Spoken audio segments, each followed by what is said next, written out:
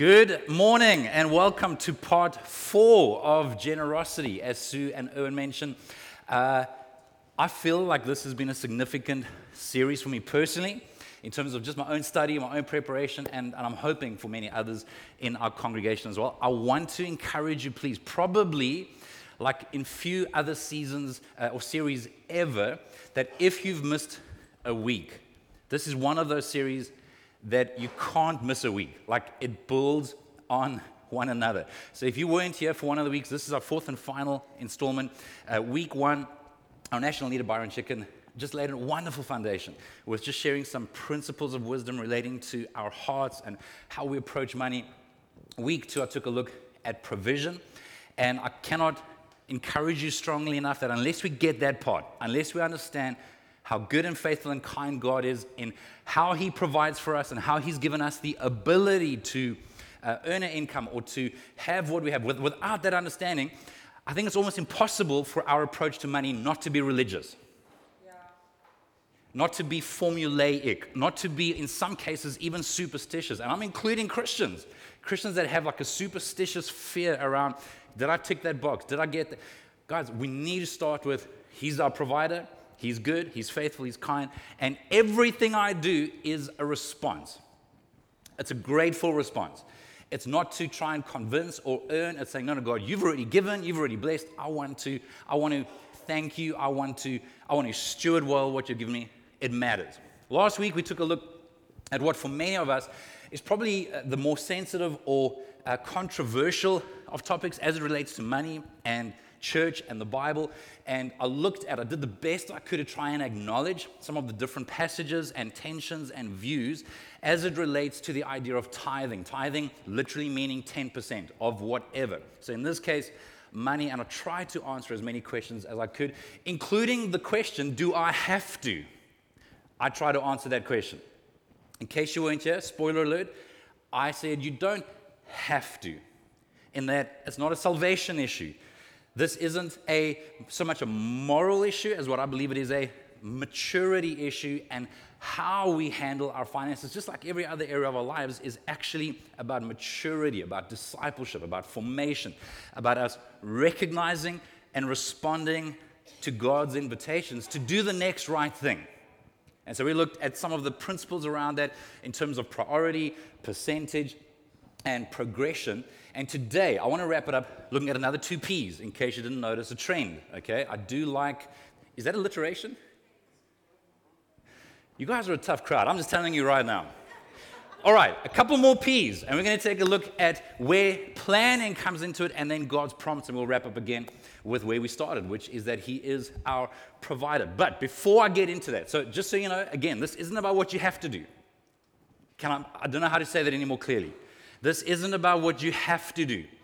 I want you to understand and catch what God might invite you to do, and that'll look different for different people. And this might sound like such a cliche, but I genuinely don't think it's about what you have to do as much as what we get to do. How we get to be a part of God's plan, how we get to be a part of God's purposes, how we get to partner with God in blessing someone, encouraging someone, meeting a need in different areas. And the applications, the implications, the iterations are stacks. It's not a one-size-fits-all. That's why we don't want you to compete and compare with someone else. If you're going to look at someone else, it's great if there's an inspiration, but not if it's a competition. Not if it intimidates, not if it causes you to be discouraged and to feel like you have to prove yourself in some kind of way. No, this is all, in my opinion, invitational. So here is a thought that I'd like to sink in for a little bit. A generous person is a happy person. Now, depending on whether or not we agree with that and how quickly we agree with that or disagree, and how quick we are to want to qualify that, may be some kind of reflection on how we define generosity or how we define happiness. So, allow me just to look for a moment at the words of Jesus, recorded in Acts 20, verse 35, the second half of the verse. This is Jesus speaking when He says, it's more blessed to give than to receive. Now, that might sound like something that your grandmother says to you or your mother says to you, just like, stop you from fighting with your siblings. Guys, just be kind, okay? Like it's more blessed to give than to receive. We had in fact, he actually leads the Assemblies of God in England now, who acknowledged the one day that when he was leading youth, he got a little bit, excitable and was trying to, encourage people that God blesses and as well. And he's like, what fool said it's more blessed to give than to receive? Until he realized that it was Jesus. He hadn't read that part in the book of Acts yet, which he acknowledged and apologized for. But think about this, okay? This isn't your grandmother, this is God. The word blessed actually means happy.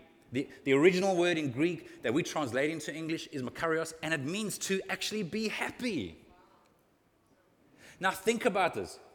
Again, this isn't just a sentimental thought. There's something liberating, life-giving, releasing, freeing to be able to steward what we have well, but to also be able to hold on to things in an appropriately loose way. Not in an irresponsible way, not in a squandering way, but just, God, this is all yours anyway. Everything I have is yours. My life, my gifts, my relationships, my influence, my agency in the world, my money, my education, everything, God, everything is yours. I'm holding it open-handed as opposed to tight-fisted. It's a very different heart posture. And again, please remember, I think I mentioned this last week or the week before, that God, when he originally tried to bring his people out of Egypt and prepare them for the promised land, he was trying to renew their minds from that of slaves, which is very much about, I'm only going to be abused and used. It's a fear-driven mentality. Nothing in a slave's mind is going to hold on to something loosely because there's so much fear and insecurity around only ever being abused and misused. And God was trying to help them change their mindset to, okay, we have a provider. It's no longer the slave drivers, it's our provider. I mean, there were so many miraculous interventions, water from a rock, food that would arrive every morning outside their tents, to just keep encouraging them, guys, I'm your provider. You can start to loosen the grip. And so there's a part of generosity that I think should just fall under the word kindness. Like, it's just kind. We want to be a blessing. We want to be encouraging. We want to partner with God and his purposes in the world. We want to be kind. A generous person is a happy person. Proverbs 11, verse 24 and 25 says the following. I want to read in a couple of versions. In the NIV, it says, one person gives freely, yet gains even more. That messes with any accountant's head, I know, because it doesn't make sense. Another withholds unduly, but comes to poverty. A generous person will prosper. Whoever refreshes others will be refreshed. In the New Living Translation, it puts it this way. Give freely and become more wealthy. Be stingy and lose everything. The generous will prosper. Those who refresh others will themselves be refreshed. And then Eugene Peterson, for the win, in his message, paraphrase. The world of the generous gets larger and larger. The world of the stingy gets smaller and smaller. The one who blesses others is abundantly blessed. Those who help others are helped. I'm just telling you that there is something about your inner world that grows when there is a sincere, there's no manipulation, it's not transactional, there are no strings attached. It's because we've received that we want to give. When there's a generosity, when there's a generous spirit, there's a largeness that comes about us. And maybe you've known people that have messed with your heads because they're just so open-handed. You're like it stresses you out that they can be so relaxed and open-handed. And then all of us know people, probably, I don't know, hopefully not actually, that are so tight. Like their world is just so small, like their butt cheeks are clenched. Like it's just, it's like, you want to give them a laxative, just relax, just. And by the way, I'm not talking about people that don't have much. Generally, I mean, probably a lot of the time you'd find that the level of wealth or poverty is not the biggest factor. People can have a lot, but they just, man, you don't want anything from them because you just feel like it's so hard to pry that finger open because they're offering you a Coke. It's like, it's okay, you keep your Coke.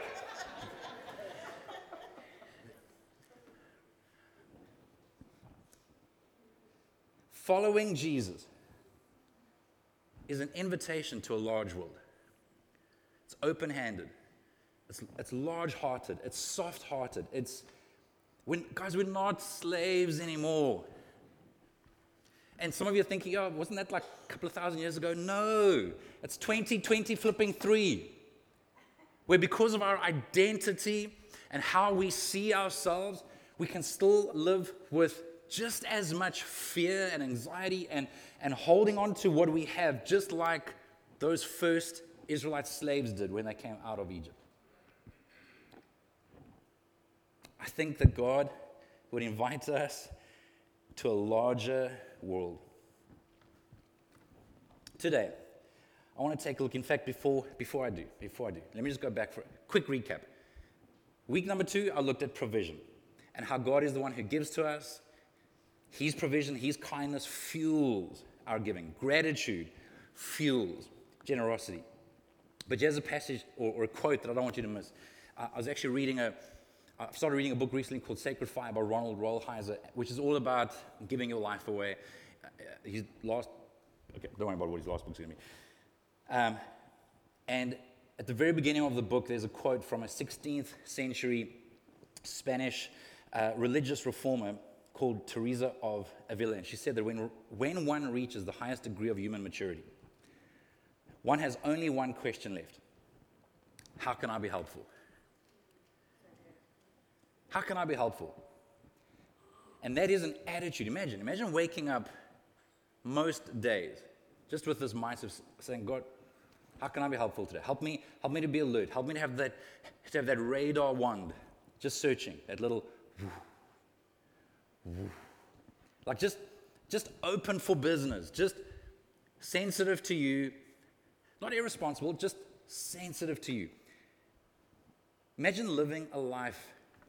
And I don't know how many people get to this. I don't know, to be honest, if the average person ever gets to this. But imagine if more and more people got to this stage earlier in their lives where they're done with having to grasp and grab and promote themselves, and to where you can actually get to a place of acceptance, contentment, release, to where you're saying, okay, God, whatever else you want to do or give, great, but how can I be helpful? How can I be helpful with my life?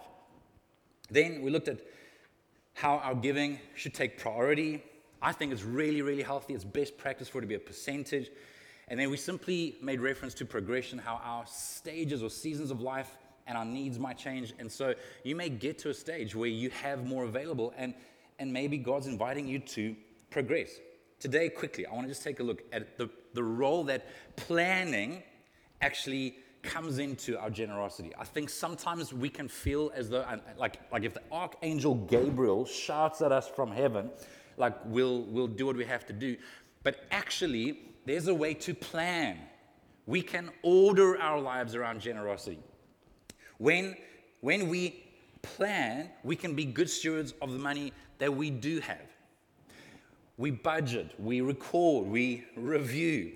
Without planning, we're going to struggle to save. We're going to struggle to tithe. We're going to struggle to give. We're going to struggle to meet our obligations. And by the way, I want to make this abundantly clear. It is a godly, biblical, honorable principle to honor your obligations as much as you possibly can. Obviously, if circumstances change, if you're retrenched, you lose your job, COVID happens, there are circumstances that are out of our hands. But can I just take a quick pastoral moment to tell you that if you consciously are not honoring your commitments and obligations to others, but you are trying to honor God by blessing here and being kind there and being generous there, I think that that's a superstitious approach to how we handle our money. Yeah. If you owe the bank money, do everything you can to pay the bank. If you owe the school money, do everything you can. Now, there are times where you can't and where you apply for bursaries and debt relief and all that kind of stuff. But guys, I want us to have a holistic picture of how we honor God holistically. We cannot override the principles of God in order to achieve the purposes of God. So maybe the purpose of God is that we live generous lives, but the principles of God is that we take responsibility for those things that we've committed to, that we've entered into. If you've committed to a rent, You do everything you can to pay that rent. Otherwise, you're robbing Peter to pay Paul if you are wanting to use that money to feel good about yourself somewhere else. Does this make sense? Yeah. Okay, all right. So, it does require planning. Paul, at the end of his first letter to the Corinthians in chapter 16, verse 2, says, on the first day of each week, you should each put aside a portion of the money you have earned. The context here is that Paul has been encouraging them to take up a significant offering to help the Christians in Jerusalem who have been struggling tremendously. They've been persecuted. They don't have enough food. They don't have enough money. And so he's invited them to be a part of blessing them, helping look after them, being a part of that offering. And the point that he's making to them is don't wait until the last moment to now try and find what you've got. They were obviously earning on a weekly basis. Put it aside weekly. In other words, be intentional. This requires planning. This requires budgeting. And planned spending allows us to even know if we've got margin to be generous, to be kind. Or if we need to shave off something, maybe we need to change something. It helps us to actually free up. Planned spending actually allows us to give spontaneously because we've actually got margin. So when an opportunity comes up, when a need comes up, when you feel like God's prompting you just to be kind to someone, because there is some planning attached, you're able to give 10 Rand or 1,000 Rand or 100 Rand or whatever the case is. So, 3 quick principles or ideas under this banner of planning. Number 1 is that we need to check our means. We need to actually check our means. So how much do we have? You can't give what you don't have. We need to check our means. A budget helps us to know our income, our expenditure, especially if we are reporting expenditure and reviewing and adjusting. 2 Corinthians 8 verse 11. Again, Paul is speaking and he says, now finish the work so that your eager willingness to do it may be matched by your completion of it according to your means. Again, he's talking about the offering for Jerusalem. He's like, you do what you can to bring to completion this intention. But it's according to your means. For if the willingness is there, the gift is acceptable according to what one has, not according to what one does not have. It's according to your means. That's why you don't have to compare and compete with someone else. Only God knows all your circumstances, all your different needs, all the other things He's put onto your heart. But we're holding on to it with an attitude of surrender. And let me just say, I want to be blatantly clear, when it comes to planning, when it comes to looking at our means, there is a healthy place for savings, for appropriate insurances, and I can't tell you what they should be. You need to decide that. For some people, no amount of life insurance is enough. You have to discern with God. Like, at what point have you done what is reasonable and is not actually becoming like a hoarding thing? If you're in a position where you feel at peace about taking out a medical aid, like, that's okay. You're allowed to put money aside to have fun. Again, as long as these are principles, we have to check our heart. If I'm idolizing traveling the world and that's becoming my source of fulfillment and content, well then I've got to check that and change that. If putting aside 40% of my income every month towards a retirement annuity, that's probably an indication of my level of fear, not my level of, appropriate stewardship. So I can't tell you what it should or shouldn't be. I'm telling you though that it is okay to want to feed your family, to want to do something fun, or to you're even allowed to have a holiday. Like if you're allowed, if you can afford that. But I'm saying within all of these things, again, we're lifting it all up, saying, God, please will you direct me? Give me wisdom. Help me to budget according to... Budgeting is a very spiritual exercise. So is your calendar, by the way. No 2 things will say more about my priorities, my values, than my budget and my calendar.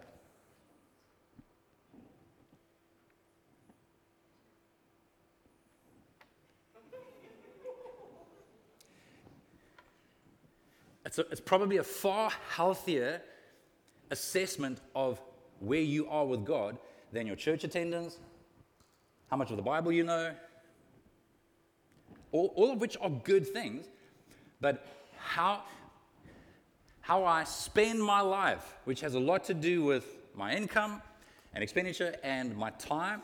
What I give my attention to leads to formation. What I'm prioritizing, what I'm giving myself to, these are things that give me a pretty good idea of whether or not I'm following Jesus, whether or not he is the center of my life. So we need to check our means. Second, we need to check our motives. You can do something really good, but if it's not motivated by love, again, it could be superstition, which, by the way, isn't far off from witchcraft. Just want to throw that in there. It is scary to me how many Christians in South Africa can manage a tension of what we call dualism, where there's so many aspects from our cultures, and we've got so many different cultures. A culture can be materialism. A culture can be African traditional religion and ancestral worship. A culture can be any number of things. And where culture and our relationship with God, like we've kind of tried to find a way to intertwine it so we can do the right thing as we tick a box, but the motive is actually out of fear, superstition. God, you better bless me. Like, remember, I think last week we spoke about cents. Like, God, I think I might have got like the last 5 cents wrong. Are we okay? Like, that's reflecting, I think, a heart that is not quite in the space of safety and security that I think God wants us to have. If it is out of duty only and there's no delight, it's probably religion. If it is in order to try and earn God's pleasure or love instead of responding to his ridiculous love and kindness, it's religion. If it's because I have to, so much more than I get to, it's religion. And just so you know, we all work through those phases as we keep trying to mature. So please don't be discouraged if some of that's true. There have been many times in my life where I've listened to someone share stuff, I'm like, oh, that's exactly where I am right now. Don't be discouraged by that. Let it be something that just, it's like going to the doctor and them telling you this is what your blood pressure is. Don't get mad at the doctor and don't be discouraged. Just, it's a fact. It's an indication that maybe I need to do something about my blood pressure, which I don't, by the way. Just using that as an example.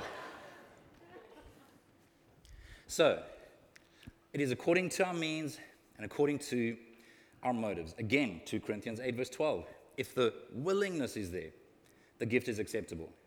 Does that mean that some gifts are not acceptable by God?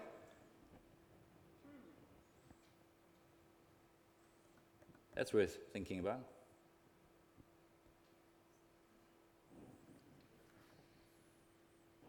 Moving on.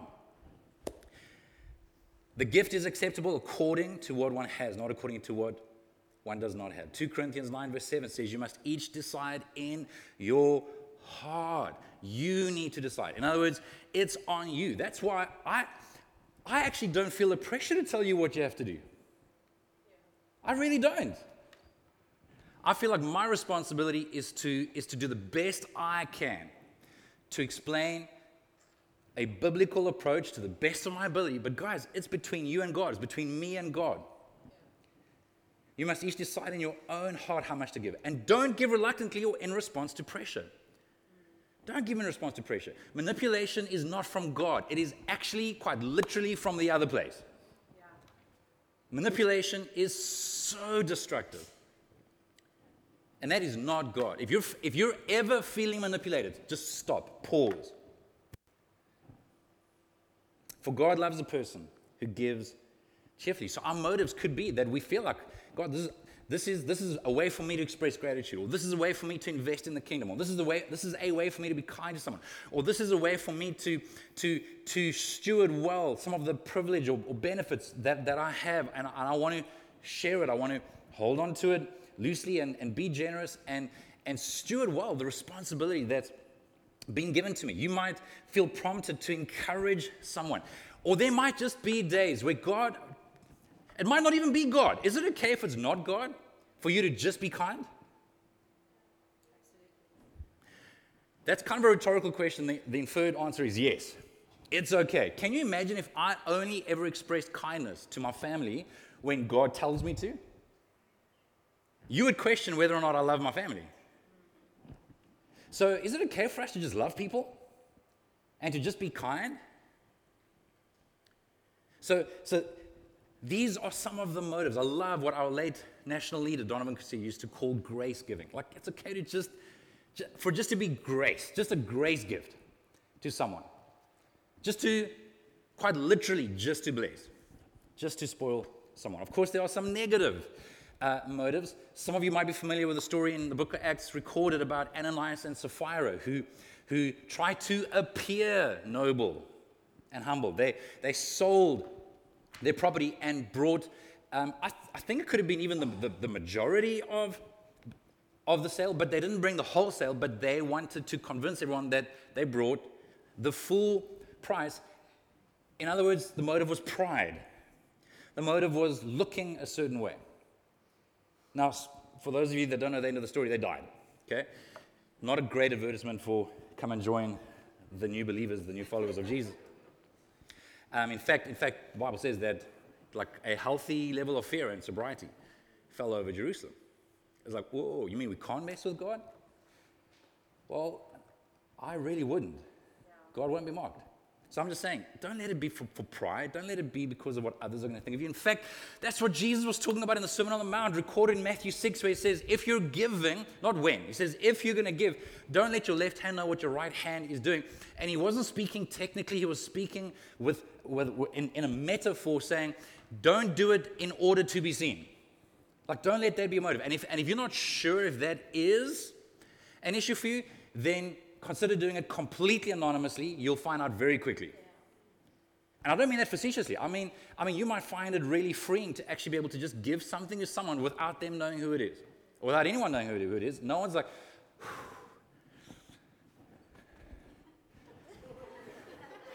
you and Jesus, man, you guys are tight. Yo. If that is why we're doing it, this is what Jesus said. Jesus said, if the reason we're doing that, if the reason we're doing it is to be seen, he's like, well, you've got your reward. He's not saying that it won't help someone or bless someone. He's just saying, well, you've got your reward. But if you're doing it to please your Father in heaven, who sees everything, well, that's going to be a different type of reward in eternity. The third idea there is to check the measure you use. So again, this is similar to even what we spoke about last week with a percentage. I was reading a story recently about, his name is slipping my mind now. He was the founder or co-founder of Oracle, 6th or 7th richest person in the world, someone. Tyrone, you're letting me down right now. Say again? Yes, Larry Ellison. You're out, you're in. Thank you. Larry Ellison, I was just reading up some stuff about him recently where, he's given like hundreds and hundreds of millions of dollars away. But then part of the article was explaining that it's 1% of what he has. Now, is that a blessing to the institutions that receive the funds? Absolutely. I don't know if that's generosity. It might be, because I don't know his heart. God knows his heart. But I'm just saying, when you put it into perspective, when you consider the measure, so the measure is, hey guys, I've given $1 billion away. But it's kind of like 1%. So I'm still enjoying the other 99. It's like, okay, cool, thank you. Let's be grateful. But let's not, weep tears of like awe at how generous.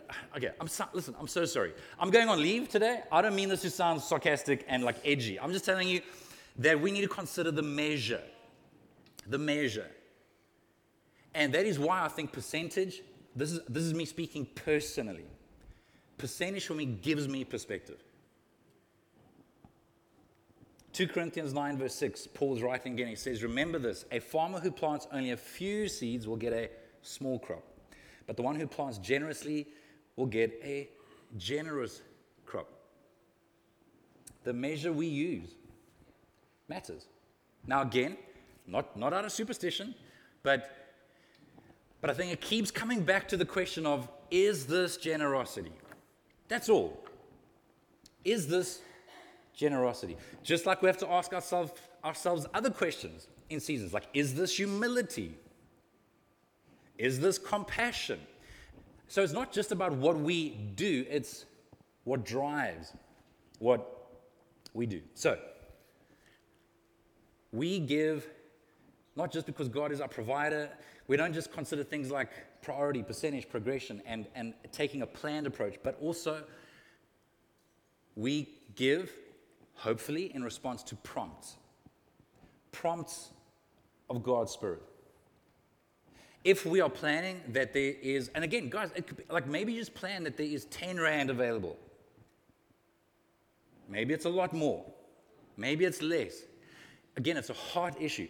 Can you imagine if a bunch of Jesus followers, forget about this church or any name or brand, just Jesus followers in our community, can you imagine if stories started to pop up over and over and over again of these weird people that seem to go to the shops on a Monday looking for someone to just give some money to? Or they get onto a bus or taxi on a Tuesday like they're looking for someone to give money to. And it's not just the person with the saddest looking face, like they seem to really be quite considerate about this. Or imagine coming to church on a Sunday and you're just saying, God, if there's no one, there's no one, but if there's someone for you that you want me to bless, just bring them to my attention. I think that that's a little bit of an adventure. I think that if we are planning so that there's a little bit of margin or a lot, depending, and we just open for business. We just, God, here I am. Use me. And it doesn't have to be a blatant prompt from God. It could be that you're just aware of a need and you want to just bless someone. I think that there is something so healthy about living with that kind of attitude. From what I understand, the majority of Jesus' miracles were in response to an interruption. Now, that doesn't mean that you're not allowed to have healthy boundaries, but I'm saying that there was something about Jesus' attentiveness and sensitivity. I don't think that Jesus was a rushed, harassed person. I think that as much as there was a lot of fullness, there were full days, he got tired, there was a lot of stuff going on. It was the state of his soul was relaxed enough, at peace enough to be able to recognize the kind of interruption that the Father wanted him to respond to. Because, by the way, he didn't respond to every interruption. He didn't heal every person he came across. But there was a sensitivity to his prompts. Now, I want to just acknowledge that there are biblical principles that I think again, I'm just speaking personally, this is how I approach this kind of thing. For the most part, like we know, realistically, you cannot give to every single person that you come across that is expressing a need. Whether it's at a traffic light, whether it's outside in a car park, whether it's outside a grocery store, you cannot realistically and sustainably give to every single person. Okay, so there are principles. There are principles of stewardship. There's principles like in Scripture it makes reference to if you don't work, you don't eat. And there are times where I think that Christians work against God because we make it easy sometimes out of a false sense of compassion or guilt to maybe help someone that actually God's saying, like, I was just about to get them to come to their senses and actually put some effort in when that well-meaning Christian came and made it easy for them to stay where they were. So there are those principles. There's a principle of you don't work, you don't eat, or at least in this context, in today's socioeconomic climate, at least a willingness to work. I spoke with someone a couple of weeks ago who genuinely just seemed to have an incredibly tough, sad story on a number of levels. He's been unemployed for 6 months. And I don't have the answers. We did what we could materially in that moment, but I encouraged him with this idea of just you do what you can, trust God with what you can't. So literally I said to him, maybe it's a case of for 8 hours a day, 5 days a week, you just collect litter, put it into bins. Very few people are going to stop. I don't know if anyone's going to stop the person. Do I think that God will honor that if that's being done with the right heart and diligently? 100%. I am convinced. It doesn't have to make mathematical sense. It doesn't have to make socioeconomic sense. I'm telling you that God gives grace to the humble. So this is a principle that I believe in. But if God prompts me I 100% want to recognize and respond to that. And there are going to be times where someone's asking you for something, and the prompt is to give, and to even give generously. So I'm saying there are principles, but I really want to encourage you to be open to his prompts. And you also need to be okay with making mistakes. Hopefully they're small mistakes, like you haven't, bet the whole house on a whim. I do think that from a principle point of view, if you're married, you and your spouse need to be open with one another about what the boundaries are. So maybe there's a pre-approved amount that you guys can give without speaking to each other. But then if it's something significant, you would need to speak to each other. Yeah. That's a healthy principle. We are not only allowed, I think God calls us to being sensitive to his prompts. But I don't think, for the most part, that we're able to respond to opportunities, that we're able to respond to needs if we're not planning. So if we're not drawing up a budget, recording our spending, reviewing that, and making little changes as we go along. And again, we have to be okay with making mistakes, but trying to make corrections as we go along. And then we end where we started, with provision. God is our provider. God is the one who gives us the ability, or quite literally the actual provision. 2 Corinthians 9 verse 10. For God is the one who provides seed for the farmer, and then bread to eat. In the same way, he will provide and increase your resources and then produce a great harvest of generosity in you. Yes, you will be enriched in every way so that you can always be generous. And when we take your gifts to those who need them, they will thank God. He's the one who provides. You don't have to do this. I want to be clear. You don't have to do this. But I want to encourage you to consider, to prayerfully, reflectively consider, God, are you possibly extending an invitation? Is there an area of my finances? Is there an area of my life where you're calling me to actually be a good steward, where you're calling me to hold on to what I have loosely? And that's so relative to each person. But I think we get to be generous. I think it does something for our hearts. Because, by the way, one of the other questions is, but what if the people abuse it? If it's a gift, there are no strings attached. Yeah. If you're helping someone and you don't know if they're going to use it for drugs, alcohol, guys, I'm just telling you, if you're doing what you think you're supposed to do, and it's from the right heart, from the right motives, you're done. You're done. Yeah. Like, release, relax. Of course, there will be times in your life where you are kind or generous to someone and they abuse and misuse that generosity. That's got nothing. That's okay. You're done. And if you're doing it for the right reason, man, God blesses you, and He provides even more. So I want to be clear. These principles are principles that I've always been so cautious and wary of wanting to read and preach on, because I think it's so easy for it to affect our motives as if we're going to give to get. And the motive shouldn't be just so that, okay, if I give my 10, you say you're giving back 100, right? Like, there's something wrong with that motive. That's not generosity, that's gambling almost. I mean, it's trying to manipulate a system. But the Bible has many scriptures that tell us that this principle is true. It is real. You cannot outgive God. Yeah. If you sow generously, you'll reap generously. The measure you use will be measured back to you. And He will continue to provide. I'm just telling you that I have seen God do this again and again and again and again. There are just so many examples in our lives of where I've seen God just being outrageously kind. Yeah. I don't know that I could tell you that it's directly connected to that generosity there or that act of obedience there, because again, then it becomes a formula. But I can tell you that as we try and fail and try and fail and try to put God first and to honor God. I'm just telling you, God has provided for us in ways that do not make sense. Seriously.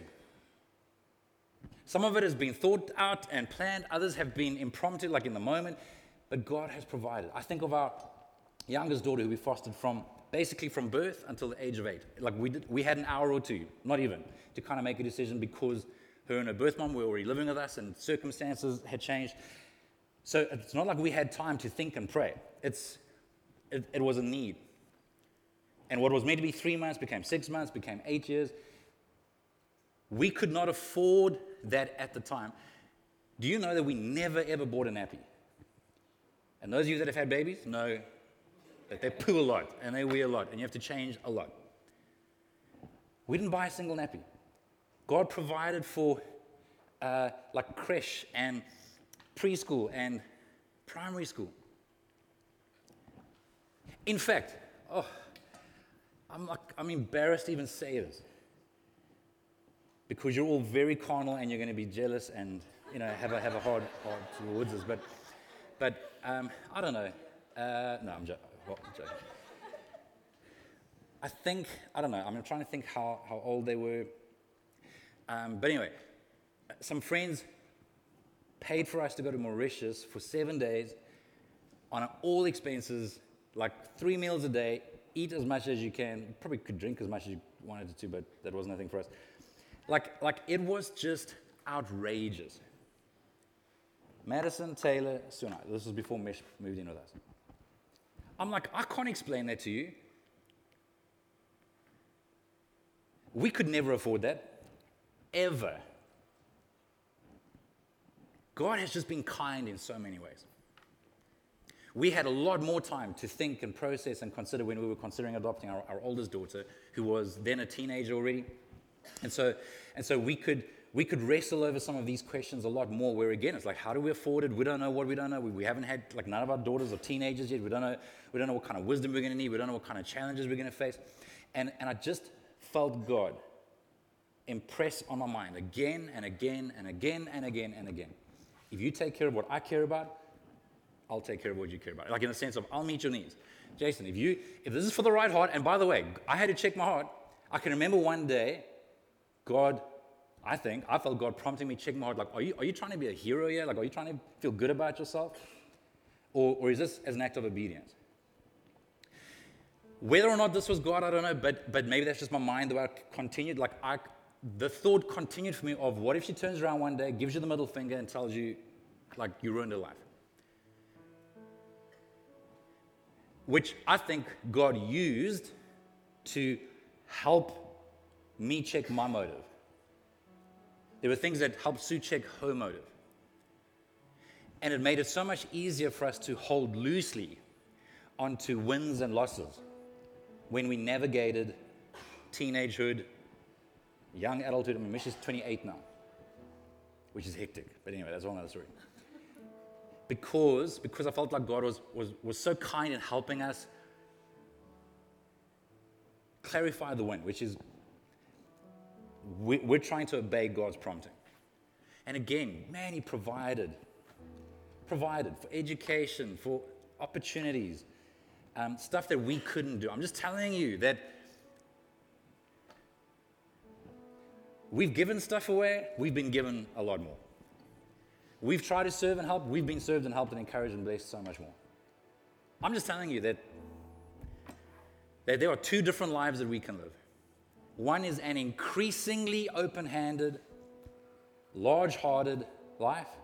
The other is an increasingly close-handed, close-fisted, small-hearted life. The world of the generous gets larger and larger. The world of the stingy gets smaller and smaller. You don't want those tight butt cheeks. You want relaxed butt cheeks, okay? Like, just, there must be some bounce, okay? Don't be toit. Come on. Why don't you stand with me?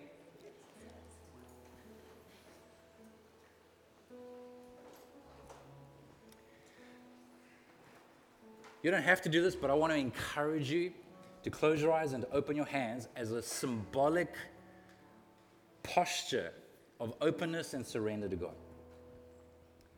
And all I'm asking you to do is ask God.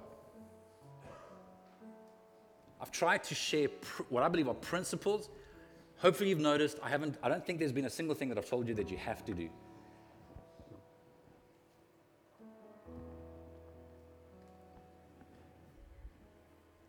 Ask God if there's anything that He is bringing to your attention, anything that He is prompting you towards, anything that He's bringing back to your memory. Again, maybe it's just Him reminding you of the many, many ways that He has provided, the many, many ways that He's taken care of you, where maybe it was so chaotic that at the time you weren't able to even stop and pay attention.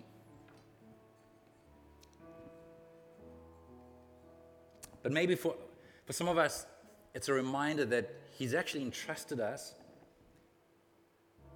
with resources and opportunities that He wants us to steward well, that He wants us to hold on to loosely. And for some of us, that'll be a very tangible commitment. For others, it'll just be a lifestyle, just a posture of open-handedness, where we're just open for business, where we try and be diligent with our planning, our budgeting, our reviewing, our recording, and where, as we know what we have available, we try and just remain open with it. We go back to the idea of progression, and we want to review from time to time. God, is there anything more that you're wanting me to do? But I am increasingly convinced that a generous life is a large life. A generous life is a life that brings a level of freedom, a level of excitement.